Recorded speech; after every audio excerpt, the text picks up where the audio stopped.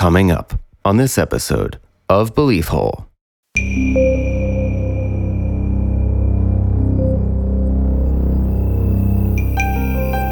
Sometimes when you're in the woods, especially alone, even if it's a small forested area, that feeling of being watched, sylvan dread. What causes that? Is it just all the living creatures are insects are looking at you, so you're picking up their morphic fields? Some have suggested low frequency sounds from large animals. Or are there sometimes predators in the forest that are invisible to our senses that are just waiting for a snack? It sounds just like fairy experiences, fairy lore that goes back pagan era, right? Yeah. Where you had these entities that could basically lure you. It sounds like Pan too with the reed pipe. Right. Lure you into the wilderness or wherever, away from others, and then abduct you, take you into the fairy realm, this other dimension, whatever you want to call it. And then sometimes you can come back, you get missing time, sometimes you don't come back at all. Well, the question is, what happened? Like during that time, was it a ping pong match or was it something more? Interdimensional ping pong. I really hope that's what it was. What's interesting to me is that similarly to Missing 411, specifically with the Nishi, you have these attributes where they search the area for this missing person, and then they find him in that same spot. Sometimes maybe wrapped around a tree or draped across a log, or they'd find just piles of clothes. These are attributes specifically of the Nishi, like specifically here, what happens to you if you do get taken by a Nishi. One idea is that you're completely devoured. There's no trace left behind except for your clothes. Right. Victim scooped up, dropped on tops of trees, left to be discovered by searchers. This just sounds so similar to them. Yeah. Not to say that that's what is causing the Missing 411 phenomenon, but it is definitely an interesting parallel. I suspect that we are amongst a massive cornucopia of interdimensional entities that are just We're like an in a ecosystem. sea of things that we Exactly. can't see. We only have so many senses, you know. I mean, there's so much we don't know yet. I really hope that there are just like happy clown entities that love when we laugh. and they go, bah, bah, bah, bah. They feed on our They're joy. feeding on our joy. Oh, I like you that know what I mean? idea. They're just like recycling Well, it. they're not very good at their job.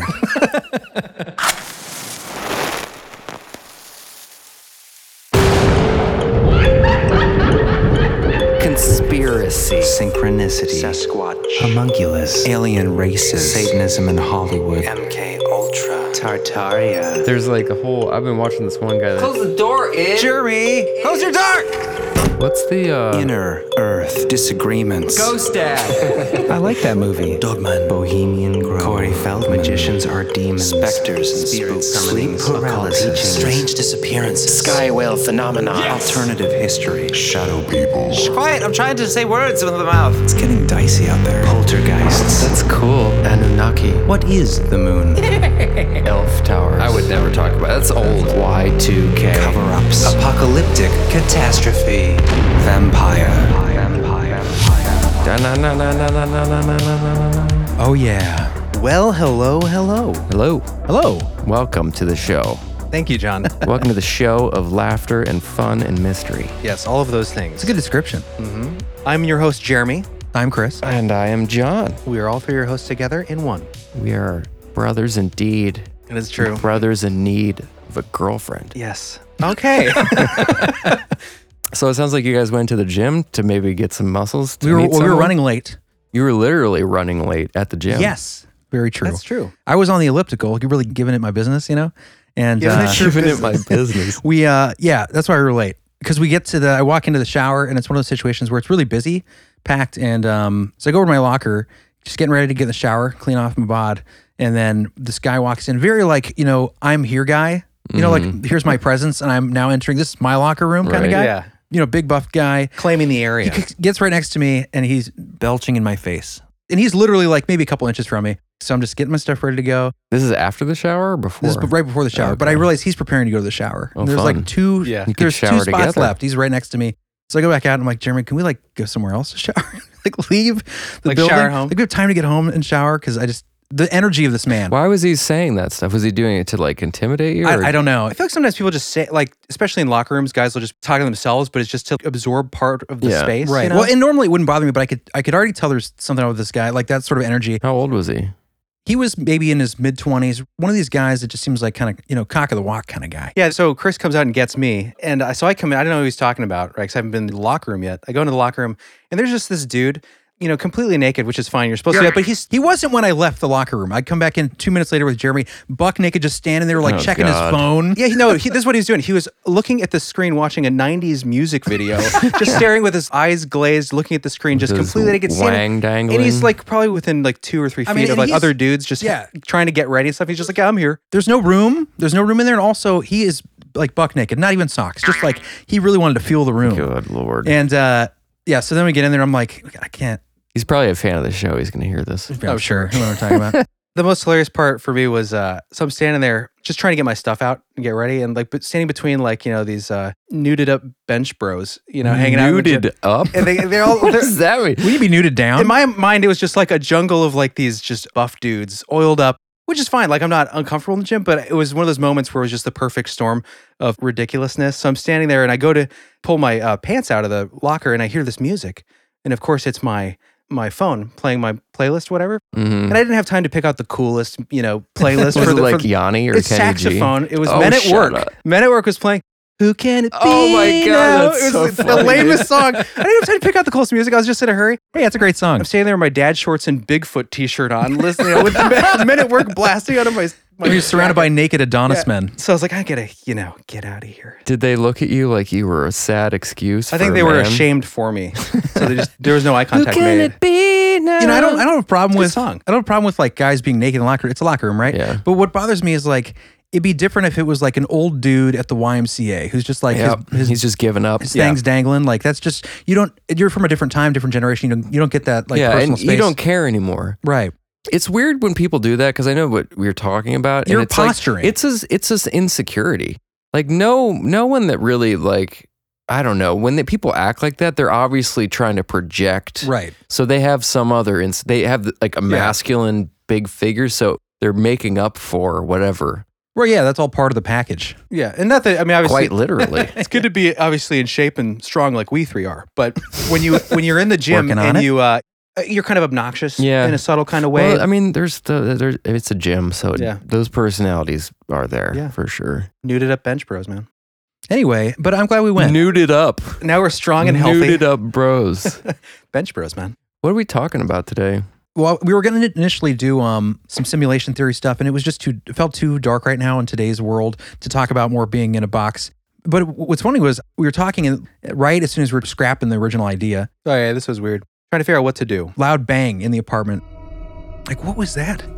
And looking around, and then I'm walking through the living room trying to figure out what happened. This book fell, like right as we were trying to figure out, We were debating second weird. plan. Yeah, and I was like, okay, well, I guess we're doing this, and I've been wanting to do this Why do you since I think got that it. would happen? What is the synchronicity for that? Well, we were trying to pick out a show topic, and Chris was No, I debating. know that. But like, why? Like, if that was the universe telling you to do that, I wonder, like, what's the reasoning behind that? Who Could be knows? subtle. Yeah. Maybe Maybe- there's a story that needs to be told. Yeah, or it could be because as we're going to get into this book. First of all, by the way, this book is You called. threw that a little too far away. I can't reach it. Yeah. Come on. He's fishing it back with his headphones. Indiana Jones headphone lasso. That was so, like, such a weird attempt to do something. It wasn't even He close. threw his headphones at it and tried to reel it in with no way to attach it to the book. I thought gravity would help. Okay, I want to see Chris on like Survivor Man or like Alone. this is really a fantastic book. I read almost every single word of this book. Normally when I'm doing an episode and I'm using a book as a resource, I'll kind of jump around, look for interesting stuff.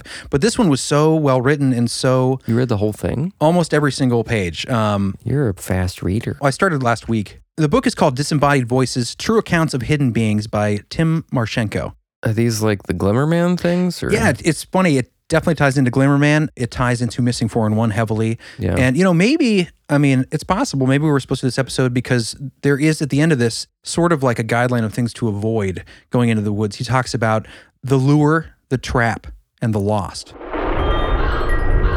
So this is kind of like a siren thing where people Very much so. people are being lured. Exactly. Absolutely. And it's fascinating because his journey into this research started because of an experience he had. And we're going to start the show with that experience.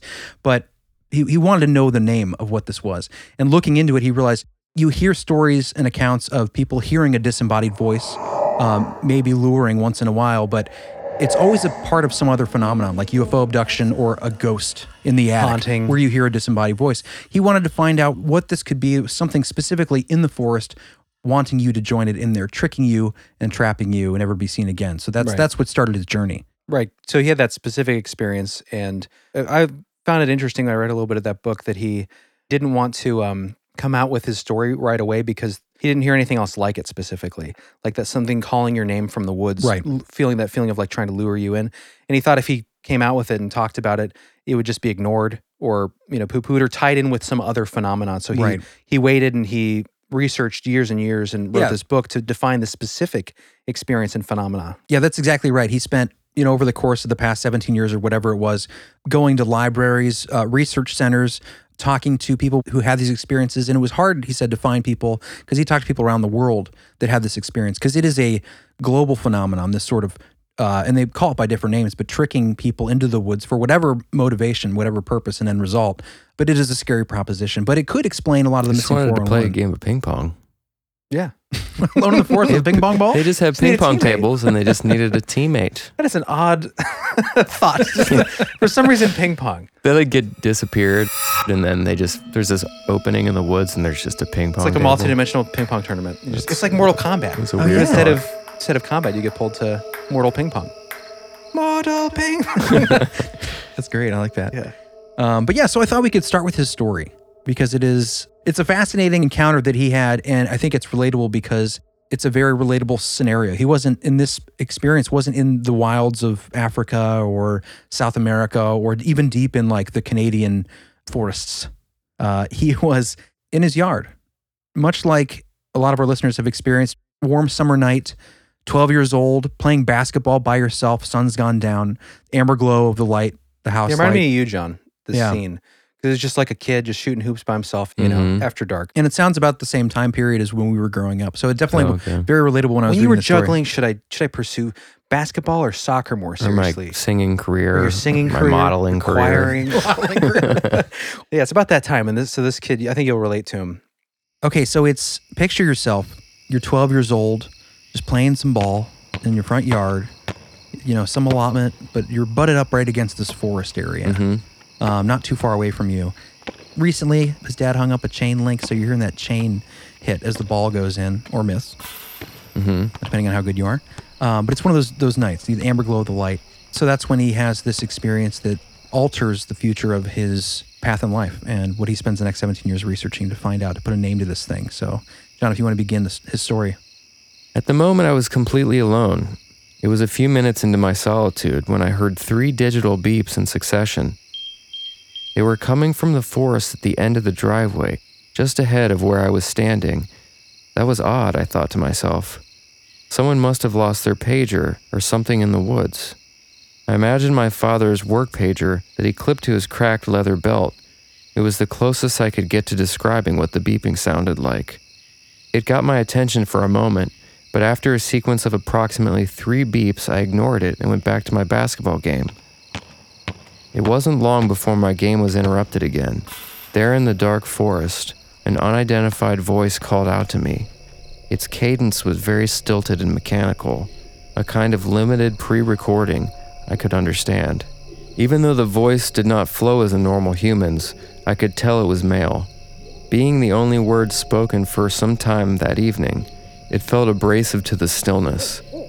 It called to me by my first name and immediately got my attention, causing me to collect the ball and take a step toward it.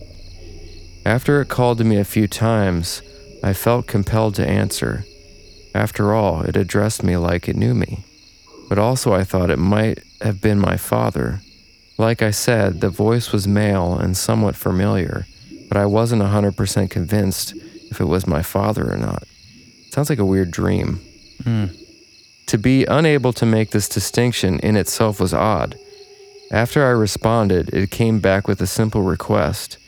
It was inviting me to join it in the woods. Come here. I did not budge. It became clear to me that it sensed my hesitation because it then offered a good reason to come after it. Come here. I found something. Instantly, I thought of the beeping noise. Could it be my dad in the woods who had found the pager or whatever the source of the beeping was? It was not so far-fetched. "What is it?" I shouted back. Come here. I found something. Follow my voice. As if to further convince me, the device I had heard gave off a few more beeps. This is creepy. Yeah. That was convenient, I thought. I considered the situation and knew that my father would not be walking in the woods at night. I was now feeling uncomfortable and suspicious of this voice. "Why don't you come here?" I asked. Then after a long, eerie pause, Tim, come here. I found something. alarm bells went off in my head. Not only was this the exact phrase that I was first greeted with, but it was said in an identical way. Whatever was out there, its vocabulary was very limited. The voice kept repeating the same phrases again and again without any change. It was unable to answer my questions or venture too far into a conversation. Is it Siri? I do not understand. As if it had only pre-recorded a limited selection of dialogue. It was this fact that stood out as the brightest red flag to me. In my mind, I was trying to picture the scene that was unfolding in the woods. A device on the ground, my father standing over it. I kept asking myself, what could it be that my father found? Why wouldn't he bring it up to the house to show me? Every question I asked presented me with the same chilling answer. It was not my father. Come into the woods. You've got to see this. I've got to show you something. I realized that I was nearing the end of the driveway, and that the toes of my shoes now touched the pressed gravel road that separated me from the trees. I had no memory of stepping that close to the edge, toward the thing. Seeing this made the alarm sound in my head. I peered into the forest but could see nothing. It was completely black. Nothing moved. Not a single insect chirp or a scurrying critter was heard. I stepped back toward my house for safety and into the amber glow. The voice remained undeterred and called to me over and over again. I decided that the mystery of the beeping was not worth disappearing over, and that this was some kind of vile trick. I would ignore it and get back to my basketball shots. After a while, the voice gave up and the forest was silent, but not before I heard the same 3 electronic beeps again, to signify that the whole disturbing episode had come to an end. My suspicion and awareness kept me alive that night, and afterward my fears were confirmed. When I saw my father soon after, he walked right past me and didn't acknowledge the incident. I ran up to question him. "Well, what did you find?" I asked. What? He replied. He turned slightly, waiting for an explanation. "Weren't you calling me, saying you found something?" I asked. No. A terrible chill ran down my spine. What if I went after the voice? Would I ever be seen from again? I honestly don't think so.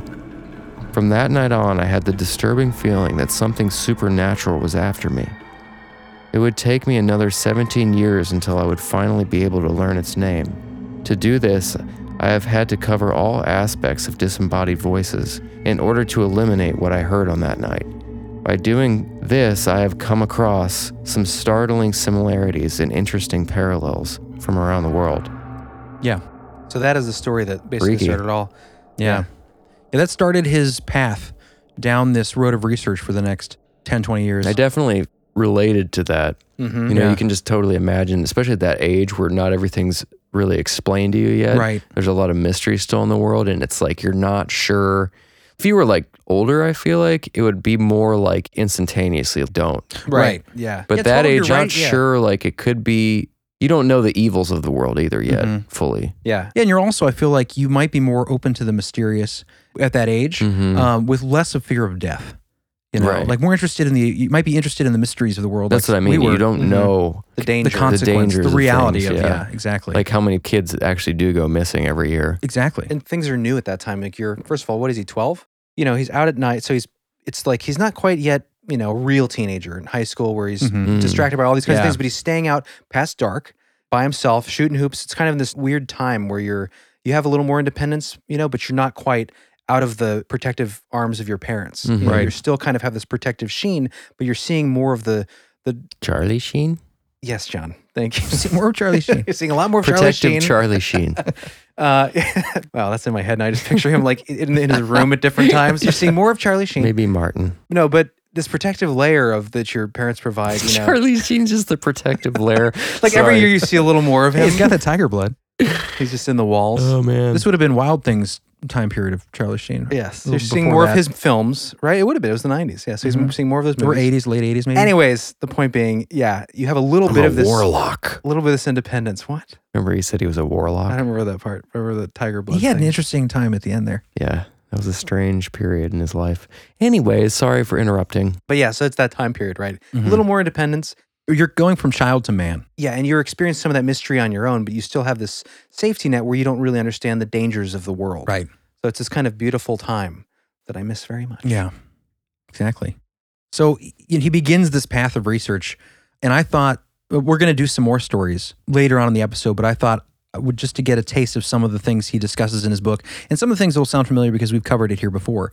And I thought it'd be a good place to start would be the Pan connection. Remember talking about Pan before? The Greek god Pan, the mischievous little horned Furry hobgoblin. trickster satyr. Right. fella. So yeah, the Pan aspect is important to talk about in relation to this phenomenon of, well, first of all, forest, right? That's a big part of this. Disembodied voices, of course, and I should mention this real quick.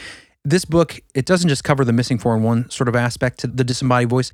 He goes into detail about disembodied voices in relation to God speaking to people, or disembodied voices in relation to people who have, psychotic episodes, or people who are Like voices in your head. right, or even outside your head. Mm-hmm. He also goes in deep about times where disembodied voices have helped people, save people's lives or family members' lives. But for our purposes, we're just going to be talking mostly about the luring, the trap, and the lost, The thing that the has trickster. nefarious kind of purpose, Right, exactly. unless it's ping pong. Right. Which I really hope that's what's happening. This Yeah, it interdimensional would be ping pong nice. tournament.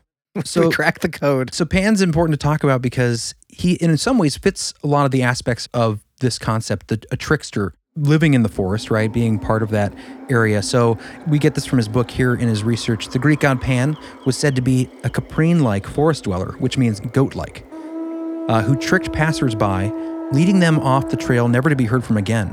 So that sounds like it fits the bill there. He is often referred to as, quote, the god heard but not seen, which applies here. Oh, yeah. History tells of travelers hearing his reed pipe behind the cover of the foliage and his screams and cries, which are described as terrifying, rather than seeing his face. The reed pipe is said to emit a powerful, luring song with hypnotic qualities. Travelers on roads lined by bush would hear the tune and follow it off into the neighboring hills. It was said that he gave such terror that those who would enter the woods would panic, which is from the root word of the god of the same name. So panic comes from Pan. This idea of this overwhelming sudden fear in the woods comes from Pan. To panic, in the true sense of the word, is to have an overwhelming and irrational sense of fear in wooded areas. The phenomenon has been reported for hundreds of years, though not widely recognized. There was a time when every unknown sound in the woods was blamed on Pan. These uncertainties caused much discomfort in groves all over the world. It is known as, and this is a cool term, Sylvan Dread. Sylvan Dread. And Sylvan comes from the previous god, the Roman god, kind of Pan god. What Sylvan means, because actually it's this weird synchronicity is the topic we're going to be doing in the expansion. Sylvan means it's that calming peace you get when you enter the forest, Right. right? And then so Sylvan Dread would be experiencing dread in those kind of still moments that when you're in those wooded places. Right. Well, Sylvan is like a beautiful glade kind of thing. It can be brought on by a snap or an unseen twig or the feeling of a concealed presence, which is significant because this is something that comes up while in a wooded area. It can be initiated by mere silence, shadow, or loneliness. It has been described as the undeniable feeling of being watched or followed. It is the gut feeling of being in immediate danger without knowing why. So we talked about this before, that feeling of sometimes when you're in the woods, especially alone, even if it's a small forested area, that feeling of being watched, you know, and like what causes that? You know, is it just the idea that there's so many living things that you can't see that are just tucked under roots and behind leaves? Is it the feeling like maybe morphic field? We talked about morphic fields before, like when someone's watching you, you know, instinctively there's some sort of energetic field that lets you know. Is it just all the living creatures are insects are looking at you, so you're picking up their morphic fields? Is that, I mean, that could be it. Some have suggested low frequency sounds from large animals as a possibility of causing this. Or are there sometimes predators in the forest that are invisible to our senses, that are just waiting for a snack. Yeah. I mean, I do think that morphic field idea, right? We hear all the time Dogman encounters, but all kinds of situations where people had that sense of dread. And a lot of times they felt that before the encounter even started, before Right. they saw the thing. And that happens with other animals too, like animals that we can actually look at in the zoo, right? Predators, those kinds of things. Yeah. And to wrap up the discussion about the Sylvan Dread, I just wanted to read a couple experiences that people and authors in the past have had throughout history experiencing this unexplainable Sylvan Dread. So while reminiscing of his time in Malaysia, George Maxwell observed this feeling and tried his best to describe it. Jared, will you go ahead? So little do you see that the feeling comes over you, that you are alone in the midst of mysterious hidden things. The feeling that immediately follows this is that these mysterious things are not merely hidden, but are specially hidden from you. Yeah. The circle that moves with you is the veil built up against you. You could imagine that you were a trespasser, or that all events were regarded as such. Then you have the horrible feeling that from behind the tree trunks, watching eyes are looking upon you. It is bad enough at any time if you are alone and all is quiet. It is worse as the sun sinks and light fades. It is worse if by any chance you happen to know that you have lost not only your way, but your sense of direction. And not far from this, Marchenko says that Henry M. Stanley had a similar experience bringing back travels of adventure and rescue on the African continent. He says, "Our clothes, suited well enough for open country, were no protection against the hostilities of the bush. But if once we absented ourselves from camp, and the voices of men died away, and we forgot our miseries, and were not absorbed by the sense of the many inconveniences, an awe of the forest rushed upon the soul and filled the mind. The voice sounded with rolling echoes, as in a cathedral. One became conscious of its eerie strangeness, the absence of sunshine, the subdued light, and marveled at the queer feelings of loneliness, while inquiring, looking around to be assured that this loneliness was no delusion. It was as if one stood amid the inhabitants of another world." Yeah. I just thought that was an interesting thing. You could feel that. Basically saying, like, are we sure we're alone here? Because now that we're, not distracted by just the inconveniences of being out here in the wilderness, the silence here, looking around, there's no one here. Why do we feel as if there are many things here watching us at this moment? I just thought that was interesting. Yeah. And North American natives to the west were not immune to such feelings either. They also had pan-like figures. Between the valleys of California and Alaska lies a rugged, dense wilderness of untouched and uninhabited land. To the Indians, these dark primeval forests are the home of all things, fearful and to be avoided.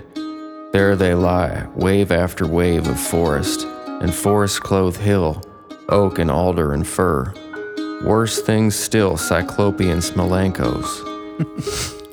One-eyed jointless fiends who run along mountainsides, swifter than the black-tailed deer.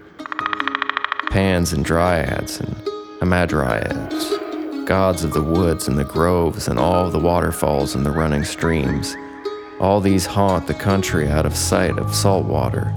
Laugh as you like, chief of King George, an Indian once said to me when pressing him to join me in exploring a portion of the great forest. But as long as there are salmon in the Stalo and deer in the Swoochas, you will not get me to go with you there.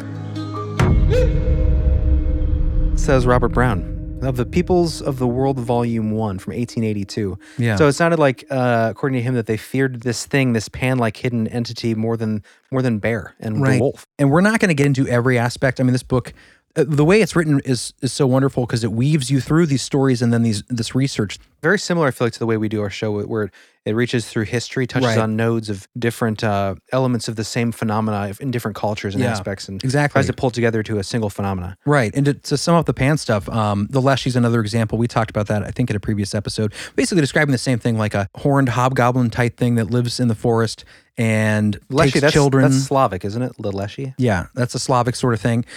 And I'm not going to get into the death of Pan. Maybe someday I'll tell the story because it's a really fascinating, to me, a really fascinating concept, the death of a demigod. It's the only time this has happened. It's been recorded as if it were a historical occurrence. And we have a time period of like 14 CE to 37 CE, right around the ending of sort of the pagan expanse of belief, and right as Christianity's coming into play. Well, it's interesting. It relates here because when Pan died, or supposedly died, it was like a captain of a boat, someone on a boat crossing a sea who was called to by a disembodied voice. Right, from the It forest. called him by name, said Thanos or whatever his name was. Yeah, there was an Egyptian guy on this boat, and they're traveling on this body of water to get to a city, and they're passing an island. As they pass this island, I don't have all the names here because I wasn't going to tell the story, but really interesting because they hear yelled from across the water this guy's name to get his attention, and then the voice says, Tell the people. "The great Pan is dead."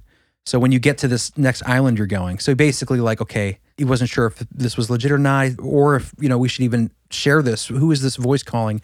They end up leaving it up to luck or fate or whatever, and if the wind doesn't blow them further down their course and we happen to go by this island, we'll stop and tell. So eventually that's what happens, and they yell to the shore, say, the great Pan is dead. But the point being, the question is, was this Pan? Because he was often experienced, you couldn't see him, but you could hear his voice. Right. Was he tricking people into thinking he was dead so he could slip out the back door as all the other gods died to the conversion of Christianity? Right. And he stayed in the darkness. It's an interesting idea because then you have, stretching out from this, you have all this global accounts of entities that are described exactly like Pan, just under different names. Was he under the cloak of obfuscation? Obfuscation? Obfuscation. There you go. Anyway, that's a good spot for a break, but Yeah, let's take a quick break. fascinating stuff to be sure.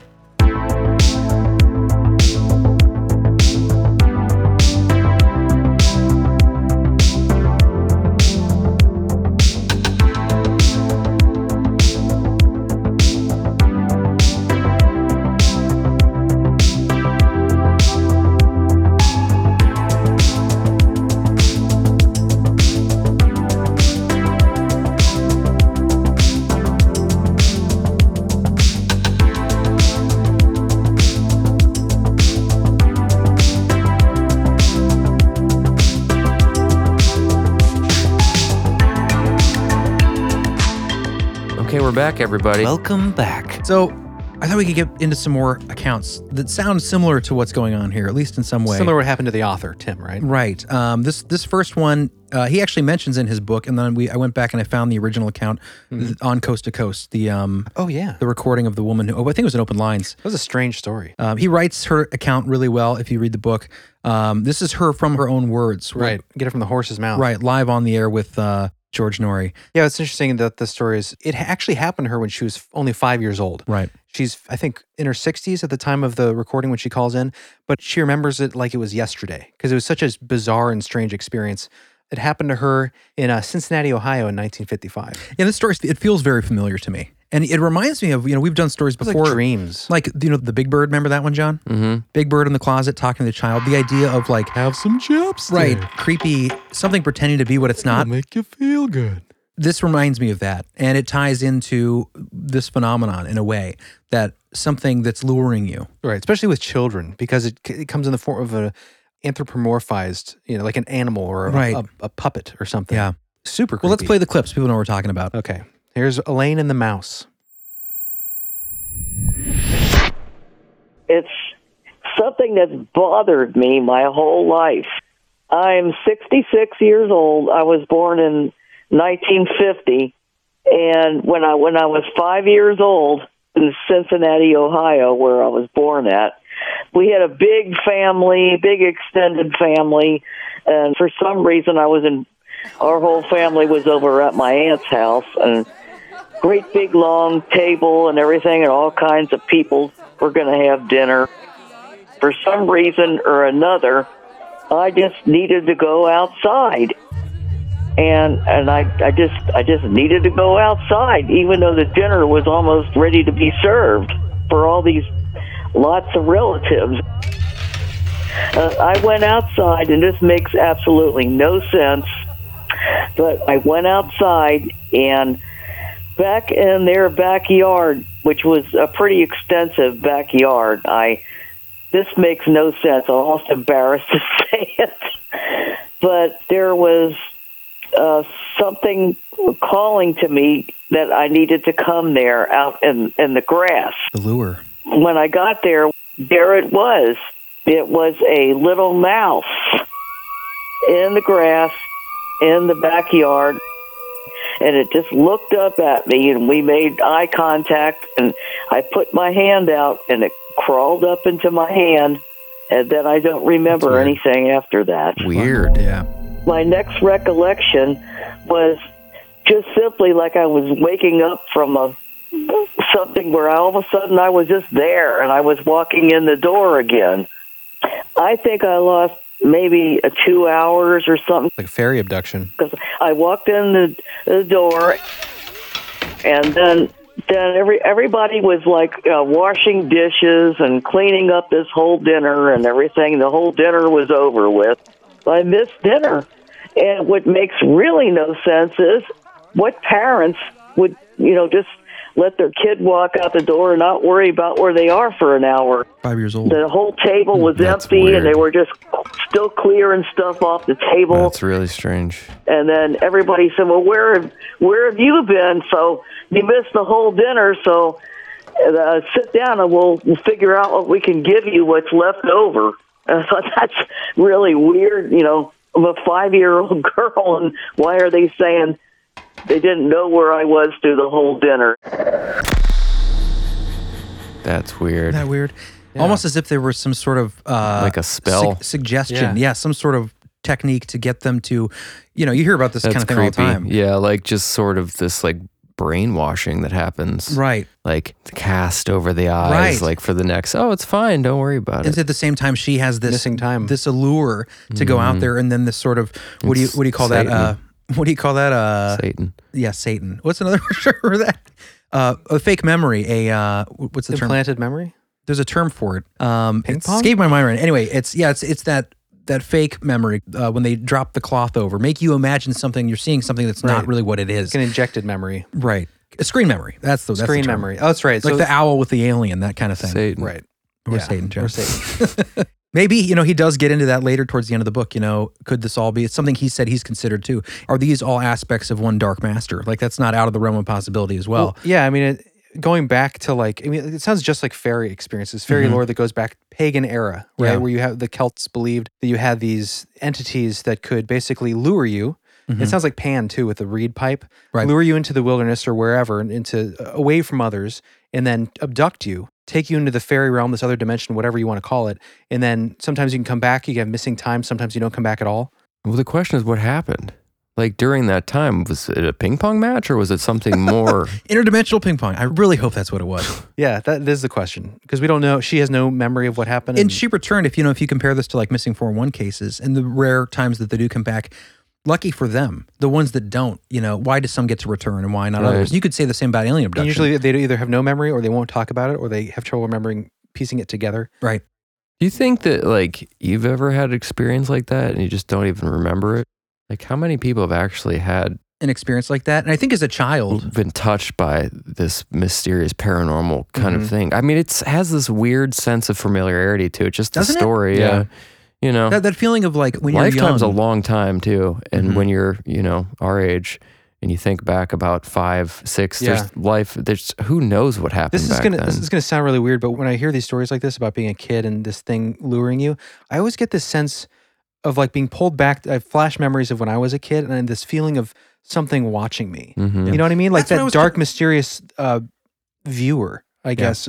But I have these memories pulling me back to when I was a kid. That's like, you I know? remember I've told the story in the show before with that day on Stonewood growing up, maybe 5 years old, that feeling of everyone arguing. And all, Right. then all of a sudden the feeling that there were things outside the window looking in and feeding on that energy, that negativity. I wonder if there's a There's relationship. a whole world of.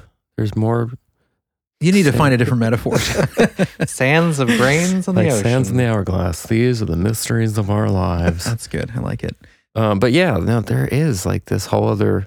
I think that we are constantly being interacted with Yeah. by other dimensional beings. Like I think they feed. Well, we've talked about this many Right. times, but there's a lot of dark entities out there that feed off of us in many different ways. That's my perspective. fuel. And when you're a kid, you're just so vulnerable to that stuff. Oh yeah, you're a young fuel source. You know what I Right. mean? Like you're a nascent. Nascent, is that the word? Nascent iodine. You are a prime untapped resource at that point. You know, Mhm. it's good oil. I suspect that we are amongst a massive cornucopia of interdimensional entities that are it's We're just like an in a ecosystem. sea of things that we Exactly. can't see. We only have so many senses, I mean, there's so much we don't know yet. I really hope that there are just like happy clown entities that love when we laugh. And they go, pa, pa, pa, pa. They feed on our They're joy. feeding on our joy. Oh, I like You that know what I mean? idea. They're just like recycling. Well, it. they're not very good at their job. They're not The as world aggressive. is not a very joyful place right They're now. always hanging out with people taking mushrooms. That's what they're doing. mushrooms. Doesn't you get the giggles? The giggles more with marijuana, I think. No, mushrooms for sure. Yeah, I don't know what you're talking about, Chris. Really? Giggles? Sometimes, But but you start laughing, you can't stop. Yeah, That's sometimes not really Definitely more with- mushrooms. It's not? more with marijuana. Probably. You let us know. Kids let us listening know. to We the would do show. drugs. We wouldn't know about All you that kids out there stuff. listening, you try it and let us know what you think. But not really. That mouse story was weird, though. Right? Yeah. Again, feels familiar. It feels like just a night on Stonewood Street. Maybe that happened to one of us. I wonder what happened. Yeah. It could have been a alien abduction. Well, absolutely. Well, we hear about screen memories and those scenarios, people who have hypnotic regression and recount this sort of thing. If something with the mouse had something to do with like it putting her to sleep or something. Well, it's funny because he talks about, what was going on in that time period in America, middle America, why a mouse? And then it was like the Disney Club started with the mouse, became more popular. Oh, yeah. There were a lot of animated mice that were becoming more and more common and different. I didn't write this down, but I mean, he does a really good job of illustrating why it might have been a good screen to cover because it was something that kids were being comforted by. With talking mice. Exactly. Maybe the mouse bit her and it had sleepy juice in it. Sleepy juice. And hence the missing time. Yeah. That seems the most logical. Logic. But it does remind me, John, speaking of like, it feels like something happened to you. Remember that time I was on break at Starbucks in Austin, Texas? Oh, and I yeah. was sitting behind my car and just sitting there and I felt like I was being watched. I looked over and I see this baby deer just like walking out of the trail by itself, baby deer. So I get out. It's acting like It was Pan. like nothing. Like it was just not scared of me. So I went over, I put my hand out, gave him little licks on the hand. I started petting it. That's and weird. I shit you not. I'm like, what do I do right now? Well, it's dangerous for it to be out here in the parking lot. So I walk with it back in the woods. 5 minutes later, I'm still walking through the forest with a baby deer. What a weird scenario. Wow. While you're on break at Starbucks. Yeah, well, and- just on my lunch and break. Was that Austin, Texas? Austin, Texas? It was very Strange. bizarre. My standard thought was maybe it had jumped the highway with its family. It got separated and found itself in this small island yeah. of It forest. just it had to trust you to. But now I wonder, like, Was it was an it a entity? screen? Was it something that was That could be. Creepy. That's Weird, very, man. very, very bizarre? unusual in a lot of different ways. Less happy of a memory. Deers if you are know like that way. programmed to run from humans. Yeah. You know, It just came up to me like, hey, little guy. when I Put me on a got that slab. deer off the fence, it was like doing everything in its power to get away from me. And when he got stuck in the it fence, was like, yeah. poor guy. disturbing. It had a broken No. leg? Was that what happened to that guy? Yeah, his leg was destroyed. Ugh. Yeah, I don't want to talk about that. Moving Let's on. move on. Anyway, do we want to do another story? And I like how he titles this chapter "Into the Arms of the Octopus." Hey, was that metaphor about the octopus? Yeah, some discovery of a certain type of octopus will actually, as a hunting tactic, will come up to a shrimp and take one of his tentacles, John, and he'll tap on the side of the shrimp. And so he goes, huh? And the shrimp will look one way and run away from that tap and into the arms, Party shrimp? into the other 7 arms of the octopus. I like it's a cool analogy to like what's going on here in a way, like Yeah. the like sleight of hand, The lure and the trap. Exactly. Do you want to do another Yeah. story that relates to this? This one's shorter and maybe not quite the same phenomena, but I thought this was interesting. Who wants to read? I'll read this one. So this one, well, I called it Rick and Woody. Another great story from the book.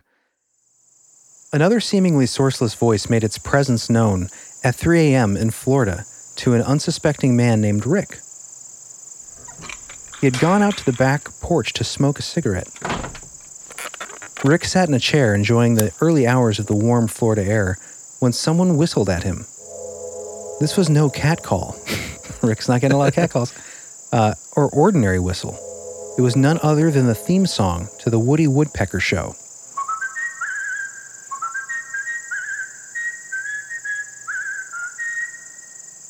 Rick was completely alone, and so didn't understand where the playful tune could have come from. Moments before, he was completely calm, and now he was absolutely freaked. He believed it was close enough that it had originated on his property, but he couldn't see anyone. In true Second Amendment fashion, he did the only thing that seemed natural in that situation. He went inside to retrieve his gun. Locked and loaded, Rick walked around the property hoping to catch a glimpse of the mischievous whistler that disturbed the peace, but he came up with nothing. Rick never responded to the whistle. So there was never any exchange between the two. And so that's where his story ended. Yeah, no response, so maybe no interaction. And there's a lot of stories that... Like if he had responded to the whistle, Right. maybe it would be different. And there's a lot of stories like this in the book that are where there's a little more interaction, but I like this one because that idea, well, first of all, relates to the mouse kind of the screen kind of thing in a way that's just animal sort of reminds you of a cartoon. Yeah. But just that idea, the idea of someone whistling that at 3 a.m. on your property, you can't figure out where it's coming from. It's terrifying. Pretty freaky. It's always the 3 a.m. too. It's when the hours are thinnest. It's the demon hour. It's the fairy hour. Demon. Fairy. Demon. Same thing. No, it's not the same Let me thing. just say that him not responding is important, right? That's kind of the point that he comes to, and he discovers something that he thinks could be the best definition of what he experienced, the best kind of description of this entity specifically from India, Bengal. The point of that in that lore that we'll get to in a second here is why it's so important that he didn't respond, because that's part of the lore of this entity, that if you do, there are consequences, and there are certain reasons that even today in that culture, they don't respond to these things that they hear, calling their name in the woods. Yeah, there's a lot of cultures that have that sort of connection. But going back to the idea of the lure and the trap, he hears this lure of the whistling, but because he doesn't interact, he's not caught in that trap. The trap is when you believe that thing, whether it's a voice calling for help or a child in the woods or whatever, once you believe that is actually what it's trying source to of the pretend to sound. be, and you respond in that way, that's the trap. That's when you get... What? Hello? This is a courtesy call for AT&T and DirecTV customers. Okay. Is that the entity? that's how Don't answer the call! That's how they call you now. You know, he does talk about that later in the book. Like, is it out of the realm of possibility to think that these things have adapted over time to our technology? If you get a call from the unknown, from an unknown number, there are examples of people dying shortly after that. He said, this might sound far-fetched, but we can't rule it out as a possibility. Like, there could be some connection between the people that go missing or end up with unfortunate death related to a call, whether it's a voice in the woods or a telephone, which is interesting. I mean, it's a little out there, but... No, it's funny. This reminds me. I was searching for other examples of this, and I searched something like ghost calls or something like that. Ghost calls. That reminds me of this phenomenon where people feel the phantom. Oh yeah, the buzz. phantom ring or the phantom buzz. Like they hear their phone when they don't even have their phone on them. They'll hear it ring, or they hear a notification, Or feel a vibration. feel a vibration in their pocket, but they don't even have the phone or the phone's off. What if that's a version of Pan now? But how Right? can it This hurt? entity- But it can't disappear into your own pants. I mean, that's a ridiculous idea. Yeah, but bad, Jeremy. phantom rings. I was trying to relate it to people nowadays. Okay. In our modern world? Yes, our modern world technology. Yeah. I forget what we were saying before the call came in. Oh, you had a story, Jared, real quick before I get into his kind of revelation that you found online. Yeah, I found a few online, actually. I found online a blog. We'll put this in the show notes Do we have a blog now? to have this on there. We do have a blog, technically. We have one post and then our show notes. Why don't we use that more? You don't do much for the show. Okay, I'm kidding. I know. He's always working hard for you guys. So throughout his journey of trying to put a name to what he experienced, he looked at all these different accounts, and they're in the book. We'll have a link to the book. Hard copy only, by the way, but worth it. But he looks at a bunch of different cultures from around the world throughout time talking about similar things, and he's trying to find like what matches this the most, and he's not coming up with anything that's really quite right on the money. This is pre-internet too, right? A lot of his research. For in the beginning, but he does a lot of this isn't online, Right. So he's going to research centers, he's going to libraries, he's going to private collections, and he says, "I would have never come across it." What he was looking for, if I didn't find myself delicately flipping through the tattered pages of historical books that were moments earlier under glass, lock, and key.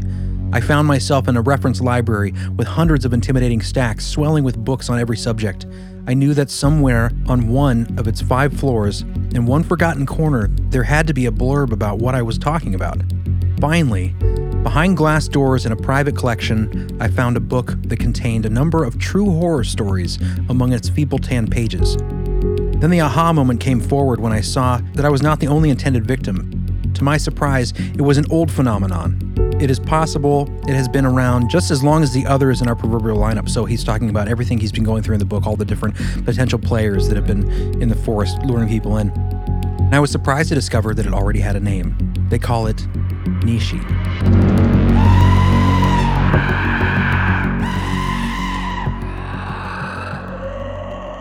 So this is where he lands. This is where he thinks most directly relates to his experiences, this described entity in India. Right. This comes from West Bengal. The forests of India and West Bengal are full of terrible dangers, but inhabitants of the villagers teetering on the very edge of civilization and wilderness know that the real threat lives in what is unseen.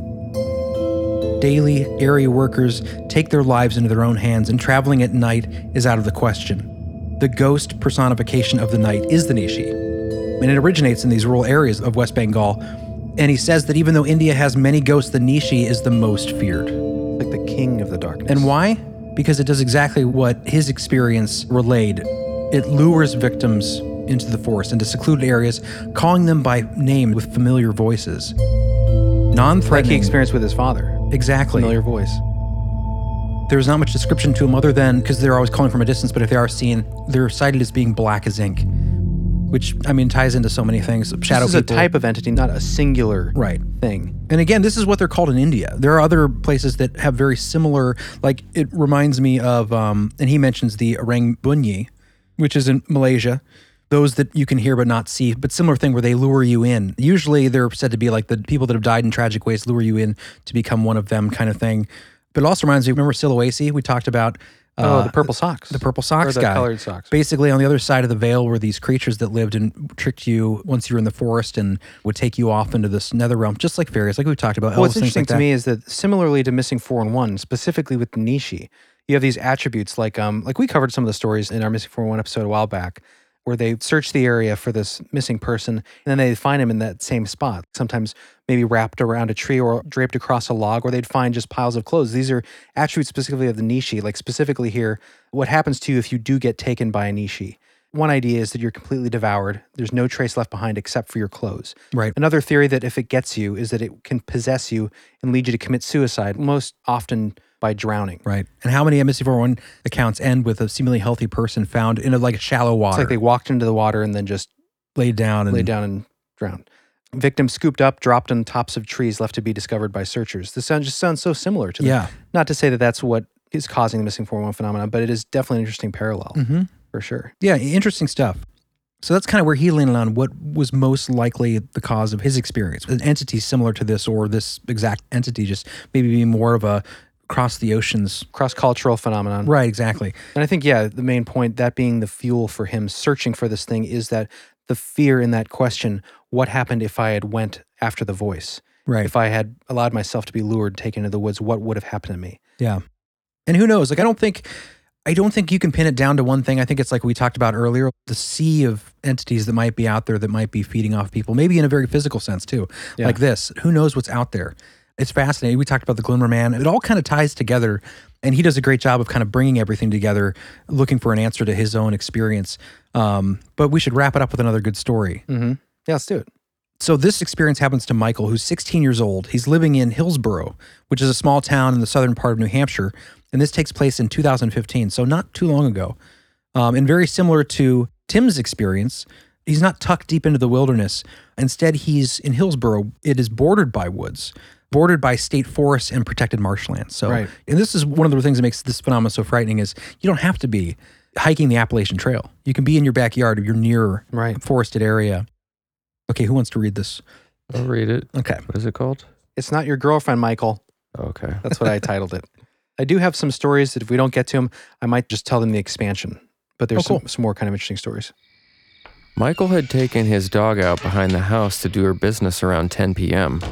It was something that he did nightly, but for reasons he couldn't explain, this night felt different somehow. As he strayed towards the woods, Michael had the unsettling feeling of being watched. Michael's dog must have also caught a whiff of something, because she too was on edge that night and showed slight apprehension to wandering too far from him. Michael's house was roughly 100 feet from the edge of the woods.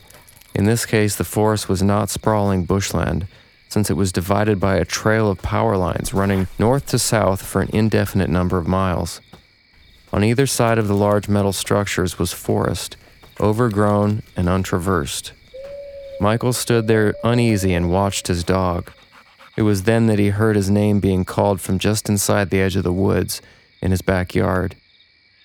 Michael! Michael! To him, the voice sounded identical to his girlfriend's. At first, he tried to ignore it as his imagination. The voice called out again, and he froze on the spot. Michael! This time, his dog noticed it, cocked her head up, and remained still. This was all the evidence Michael needed to prove that this sound wasn't originating from his mind. At no point did Michael consider this to be his girlfriend hiding out in the woods, playing a joke on him. Now that this voice had his attention, it called to him a third time, Michael? at which point Michael took off back to the house. Michael said the voice sounded like a near duplicate of his girlfriend's, but with a higher pitch. Sounds like the first story. It said his name 3 times and steadily increased the pitch from start to finish, as most people would when asking a question. So at this point, he goes in to get his dad. He's freaking out. His dad says, "You look white as a ghost. What's going on? What's wrong?" He's like, "Dad, I'm hearing what sounds like my girlfriend in the woods, but it's not my girlfriend. There's no way it's her." And he's skeptical, but they get flashlights. He goes with him. They approached the woods but kept back a safe distance and shined the flashlight beam through the woods and then up into the trees. The night was eerily still, save for the trembling leaves. There were no forest noises at all. They could see nothing. Michael heard what he thought was his name again. Michael? His dad leaned in to listen, but decided that it was just the trees rubbing against each other that sounded like his name, and couldn't help but laugh. As if on cue, the sound of laughter erupted from the shadowy woods. Pretty terrifying. It was in his girlfriend's voice again. It reminds me of like a witch or something. Yeah. They took a step back, clearly bewildered and creeped out, though neither of them showing it. Well, that's just dumb. That's a time to be afraid. Yeah, it's okay. Let your guard down. Michael's father calmly said they should go back inside. Son, I think it's time to go in. Okay, Dad. After returning to the house, Michael video called his girlfriend to talk to her. She had been home the whole time and not in the area.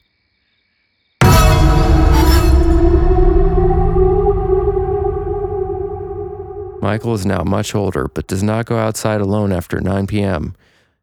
He hasn't heard any voices since, but the incident had a profound effect on him. Yeah, I bet it would. It does sound like a witch, John. Well, it's funny because, I mean, he has a section on that too. He really does go in, Tim does go into detail on the different possibilities and really breaking things out in a really entertaining way too. Yeah. I definitely recommend the book, Disembodied Voices, True Accounts of Hidden Beings by Tim Marchenko. Very cool.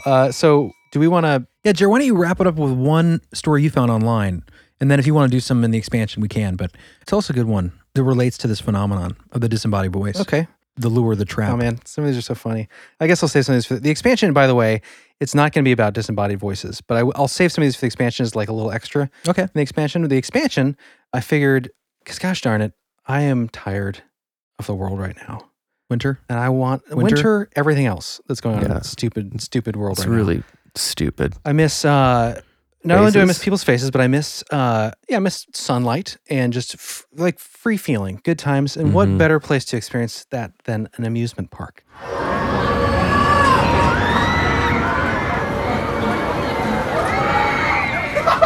So that's where we're going in the expansion. Oh, thank God. We are going to explore some theme parks. Sounds fun. What is it? I don't understand though. What's the topic? We're just going to be breaking down the roller coaster heights and the amount of joy you can The find in each design one. of No, each one? there are. Which actually would be a fun episode, but So not the- really. I like these theme ideas of the strangeness of certain places and areas, and of course, amusement parks has its own aura to it. Yeah, right? it's It's a feeling. Sounds fun. Yeah. So we're gonna explore some of the weird happenings that have happened at different places. Some of the lore I behind. like it. I like it. Yes. You better Some weird sign up amusement for park Patreon lore. now because this is going to be a good Sign one. up to be a member. A member. Not a member, yeah, because we're going to ghost. We're gonna ghost Patreon eventually. Yeah. And start our own thing. But anyways, check that guys out in the show notes. I think with the amusement park thing, why to me it seems such a creepy, specifically like abandoned amusement parks. Not that that's recovering, but the idea of a place like that that's overgrown and left alone, no one occupying the rides, things like that.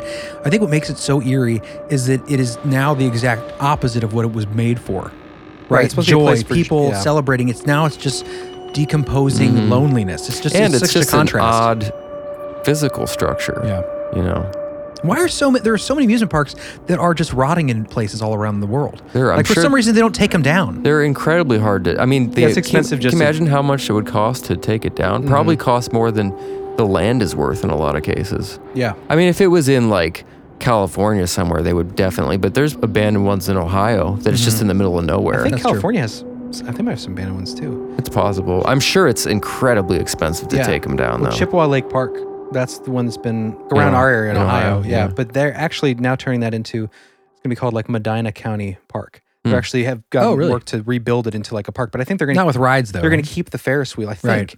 And some of the old broken down. It'll be like a historical Super That's cool. interesting places to visit, though. But we are going to be talking about some of the lore of ones that still exist, as well as some that are abandoned. Sounds and are fun, haunted. though. I'm excited for Let's that. escape, guys. Let's do it. Let's get some roller coasters. Of Let's escape to a creepiness. scary amusement park. Yeah, but we're gonna embrace the Do feeling we, of fun. do we have to too. wear a mask when we go? No, not on the not in the yes. Belief Hole. It's a mask-free zone here. All right. Did you want to wrap up with one short story with a disembodied voice luring someone? One thing quick I wanted to mention is if you emailed us or wrote us, we're doing our best to get back to everyone, but there's a lot of people that are writing into us now, so please don't take it personally if we don't get back to you right away. Right. And if it's something you really want us to read, try and resend it. We do get most of them, though, I think. Messages in general? Yeah. Yeah, we're gonna try to streamline our intake too, because we get stories from all different locations. So if you guys do have a story, definitely send it to our email, brothers@belieful.com, or use the website to send a speak pipe or to use the contact form there. If you send it on social media and stuff, it's just harder to keep track of. Yeah, the that's different definitely places. true. But we thank you for just communicating with It's us. just amazing how many people have had weird experiences. stories, man. Yeah, we're gonna have to maybe next episode do a listener story. Yeah, we're going to Yeah. have to just to keep up with it. Yeah, Those are great. those are a lot of fun for us. Mom said, when are you doing your next personal experiences episode? I like that. I thought it was Got a ring hilarious. to it. On the next personal experiences episode, listener stories. That just sounds like Hallmark heartwarming moments Yeah, at the it's checkout not- counter. Someone let you go ahead of them. Personal experience. I like it. Okay, I guess I'll read this one really quick. This comes from a man named Shane. We'll put a link in the show notes to these comments. It's similar to the story we have here. That's why I thought I'd include it. There are some ones that are not as similar, but they're pretty hilarious. In 1991 or so, I was alone in my parents' house with my girlfriend. She said, "I hear something." I told her it was probably the radio and shut it off. Got back into bed. A few seconds later, she says, "I hear something." Then I say, "It's the fan." So I turn the fan off. As soon as I get into bed, a voice came from everywhere and nowhere. It said my name twice. Shane. It sounded robotic. Oh, Weird. That's that stilted thing again, Yeah. sort of. She ran out and never came back. I lived there until 1996, and it never repeated. What the hell was that? Good Yeah. question, Shane. interesting. Sorry, your girlfriend never came back. That's the over. thing, and the trickster thing. They just want to have a laugh at you losing your relationship. Yeah. They are sadists. Mm-hmm. And maybe satyrs. Maybe satyrs. Maybe. So I have some more of these stories from the actual people I found online. We'll save them for the expansion. Cool. But some of them are pretty. We'd like to funny. end it by just saying he kind of wraps up this idea of what this thing was. This is from Tim. Call it what you will, demon, Robin Goodfellow, Pan, Puck, or Rakshasa. For me, going forward, I will refer to it as the Nishi. I used to simply refer to it as the forest voice, but this was both bland and unsatisfying. It was the Nishi, or the night itself. It was calling to me. It sounds like me and you and the people you know. It's everywhere, and even when looking right at it, we cannot see it. It is quite literally the darkness. That was a good way to put Creepy note to end on there. it. Yeah, Chris. go with a buddy into the woods. If you're playing basketball, don't play by Use yourself. the It's buddy boring system. anyway. Yeah. Get a friend. Cool. Well, I hope you guys liked that dive into Tim's book and the concept of the disembodied voice, trying to explain those experiences people have. And there at the end, we won't get into it, but it really, he goes into detail on some really interesting missing 411 cases that tie right into this stuff. Yeah. Ones I find really interesting are the ones that relate to animals luring children into the forest. So definitely check out the book. Maybe we'll get into that in another episode. We do another missing 411. We can touch on those stories. Yeah. But do we have another stinger, John? Yep. This one is Stacy Lucanon, All right. and she works in the mines. That's right. Oh, She's yeah. how did she say it? Yeah, I She's was trying to open think. Open mine, open pit. heavy machine operator. Right. Is it Nevada? Is that where she's at? Minnesota, maybe? That's where she's from. I think they moved to Nevada. Oh, okay, that's right, yeah. But anyway, so this is a little stinger about the Tommy Knockers. Oh, yeah. We talked about them on our Little People episode. Actually, it was Paracelsus was the guy who, well, when it comes to gnomes and stuff, he coined the term gnome, but it ties into this idea of these creatures that live underground, specifically with Tommyknockers and with her job, with Stacy's job. I find it interesting because going along with the lore, the mining lore, the idea that there are these things that will warn you of an impending collapse. Yeah, little helpers. Yeah, so the Tommyknockers, they knock on the walls. And the idea is, the lore is that they're warning you of a collapse that might come. And what I thought was cool is she said that her and her crew or whatever would leave sandwiches out for them. Right. Little gifts like, yeah, just, keep us apprised of any potential collapses. And I think there is some, depending on who you talk to about the lore, some people think they could be either causing the collapses Mhm. or letting you know they're coming by knocking. Right. I mean, depending on your beliefs. of course, obviously, it could be, Maybe they're knocking. sounds Maybe of, they're knocking for food, and then if you don't give it to them, then they, right. Obviously, the skeptical argument is obviously that, you're hearing those sounds because there is an impending shift shift in going the on. rock or something. But I like to think that there are little people and they're letting you know. Tommy knockers. Let's hear it. All right. Stacy Lucanon, how was your day? Deep in the mines where we often play. Now we thank you for remembering us. A Tommy Knocker's lunch from the end of a sandwich. That, my dear, will send you a warning. Spidey sense tells us to leave the cavern. Listen for sounds like a tap on the wall. That is us telling you that we are around. Now keep on listening to your favorite show. The belief all is real and we truly know. Stacy la la la, Stacy looking on Stacy la la la la. That's awesome. Creepy. I hope she hears something like that in the mines. That's good, That'd be John. nice. I like Did he that. say Spidey sense? Yeah. Yeah, they have access to comic books. I was down in gonna the say, mines, they those must be- Tommy knockers. It's not based on reality. You just said that they're real. I The know. belief hole's real. I know what I said. That was great. Well, we hope you like that, Yeah, Stacy. Stacy, thank you so much. Yeah. Should we mention the thing about Yeah. we're going to put a hole in the stingers for now? We're cleaning up the backlog. I know we've said this a million times. Most people are done. We have Erica next We got week. Got a list. We got a list. We got a list. And we're going to wrap those up. So Yeah. I think we're going to put a hold on them, On new ones. on new ones, until we get this finished up, and then we'll reopen it and maybe promote it a little bit more. So if you haven't heard yours, guys, it's coming up. Have no fear. And then, but as far as new stinger requests, we're going to put a hold on them and get to. So we catch up. Mm-hmm. Right. All right. Do we want to read patrons? Oh yeah, we got some new patrons to say thank you to. Awesome. Or we got Yeah, members dude. of the Bring expansion. it. Bring it. You guys are the water that makes our rivers flow. You are the white blood cells of our life. You are the lifeblood of our show. You are the white knights of our OnlyFans You are membership. you are the worms to our. Do we have an nights. OnlyFans? No. Let's do it. Let's do it. Let's do All it. right. Jared, do you want to start? Sure. Ba-da-ba-da-ba-bo. Thank you to Kyle Heron, Hi. Hey. Samantha Dick, All right. Jacob and Jessica, Hey guys. Cheyenne Smith, What's up, Cheyenne? Thanks for joining. Excellent. Max, Excellent. Yeah. Max. Thunderdome. Mad Max. Tammy Andrews, Tammy. Yes. Hey, Tammy. Yes. We love you. You're always such a good person to us. Yes. Brian Yes. S. Brian S. Brian S. stands for. Nope. Super. Stands for super. Abby Bagalar. That sounds like a bagel. Sounds like a bagel. I like that. Nikki E. Nikki E. Hey, E. Nikki Exceptional. Bob with a B. Nice. Bob, what's up, Bob? He's a good Bob? guy. Glad he clarified that. Jacob Steele. Yes. Steel metal. Steal my Excellent. heart, Jacob. He's hard. Brady H. Brady Excellent. H What's in up, the Brady? house. Brady's in the house. Yes. Spencer Chirac. Meshach. Bendigo. Cool. What's up, Spence? Hey, Spencer. Tammy Ziomek. Well, what? What? What? Thanks, Tammy. Elena Stedman. Yes. Elena, Yes. nice to see you. Yes. Nice to Oh, be dang. here with you. Yes. Greg Zidane. Excellent. Dan? Yes, he's new. Yes, he is, as are all of It's these. fresh. Thank you, Finally, Greg. Odin. Odin. Ooh. He comes with his raven. The great Odin. Father of Thor. Welcome, Odin. The great Odin. Megan White. Yes. Hey, Hey, great Megan. color. Greg? Harriet. Excellent. Harriet Tubman. Hey, Harriet. No, you Words can't say from that You movie. can't We're say having that. trouble this time. I'm just saying the first thing that comes to my mind. Elise Botha. Both Yes. Is Botha. it Elise? Elise Botha. Both of them. Welcome. Welcome. Elise Botha. I don't know what voice that was. I'm sorry. Andrea Pena. Hey, Andrea. Welcome, Andrew. Welcome aboard. Enjoy your place. Share it with your friends. Evan Gall. Yes. Evan, the gall of him to sign up. The gall of you. Your gall is You're right so on lame. point.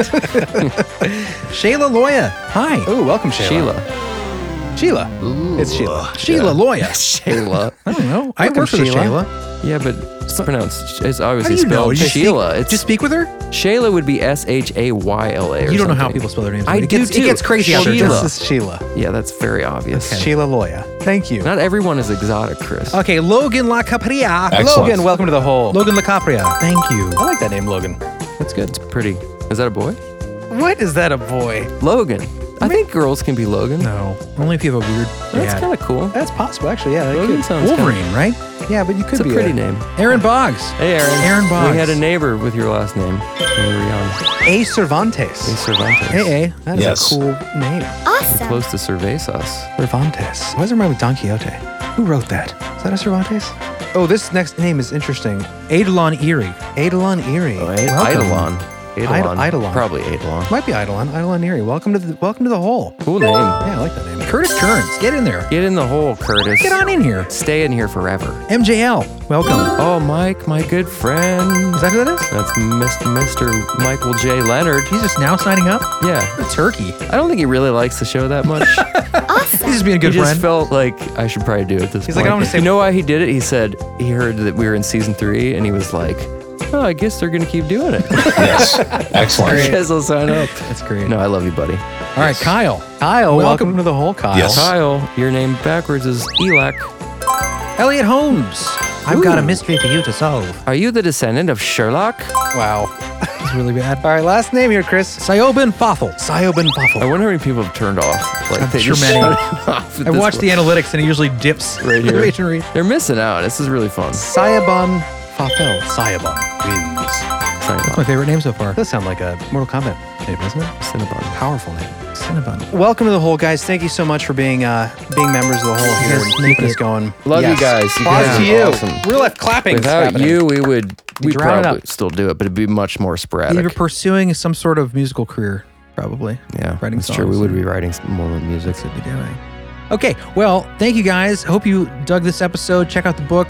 Excellent, excellent read. Disembodied Voices, the true accounts of hidden beings. Crazy stories, man. Yeah, for sure. We live in a weird world. We're going to get more crazy stories next time on the hole. We get into some more listener stories. That's going to be great. Real bizarre. We got some good ones next time, too. And for you expansion members out there, head on over, check out the Yeah, episode. expansion sounds super fun. I knew you'd like it, John. So we have what, like 30 episodes over there? Untapped content for your ear holes. Yes. If you need more hole and you've been thinking about signing up, now's the time to do it because we've got an awesome expansion coming Yes. up and then right now. Yes, right now.